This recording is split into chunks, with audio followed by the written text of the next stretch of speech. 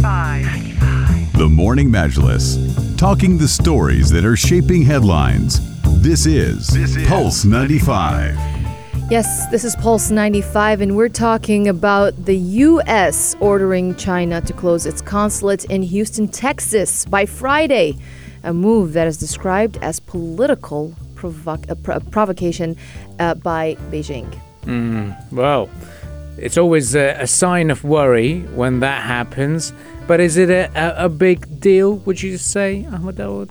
I would say it is. The closing down a consulate, it's definitely a major escalation as far as their deteriorating relationship is concerned, and pretty interesting circumstances behind this.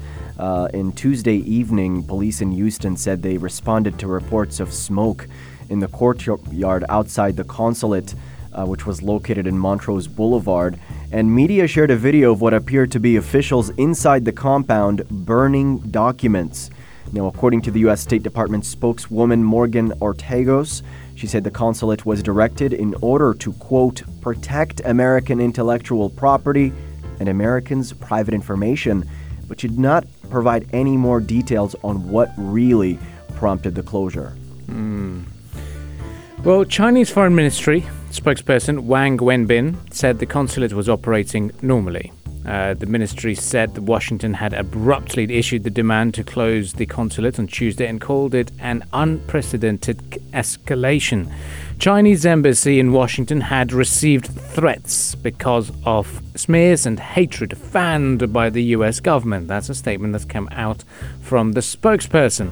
The U.S. should revoke its decision. China will surely react with firm countermeasures. Communist Party rulers in Beijing were considering shutting the consulate in the central city of Wuhan in retaliation. It's kicking off. And US-based China experts said Beijing could also opt to target more important consulates in Hong Kong, Shanghai or Guangzhou, something that could really hurt American businesses. But where are we going with this? Yeah, there's the worry of more significant developments and sort of a tit-for-tat response and escalation here, that Beijing could, for instance, enact an equivalent response and it would spiral out of control and make the complex and worsening tensions between the U.S. and China even worse. The state-run Global Times newspaper went on Twitter and polled its readers to pick a consulate in various regions of China to close down as well. So the media rhetoric is ramping up quite a bit as well. Well, it is quite intense in terms of what's going on, and we're only hoping that it comes to a quick resolution, because the ties have actually worsened over a number of issues. Coronavirus, and yesterday we heard there was a bit of an accusation saying, hey, you stole our ideas in scientific research when it comes to COVID-19 vaccination. There's an issue about telecoms gear maker Huawei, especially when it comes to 5G. And then the claims over the South China Sea, clampdown in Hong Kong. Things aren't at the best scenario at the moment. They are at the lowest ebb. But it's where are we going to go with this is something that is going to be considered, because the elections are looming. And around the corner. Just around the corner. Yeah, well, of course, this happened after the State Department as well accused China of engaging in massive illegal spying and influence operations, interfering in domestic politics, as well as having what they're saying coerced our business leaders, threatened families of Chinese Americans residing in China, and more.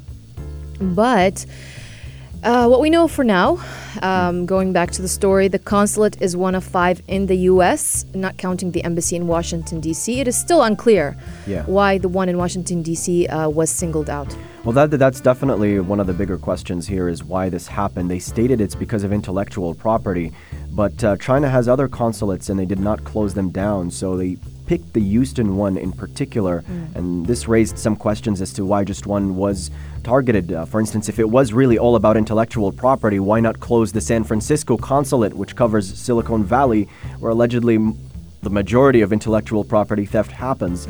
Analysts are saying this could be a way for Trump to take or appear to take a tough stance on China, but without taking too extraordinary a measure.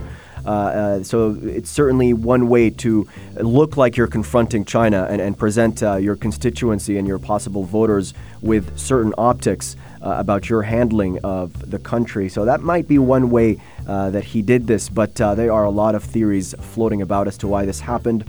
Some say as well as because some American diplomats within China were moved out of their posts due to the coronavirus situation, that the U.S. might be applying some pressure in response.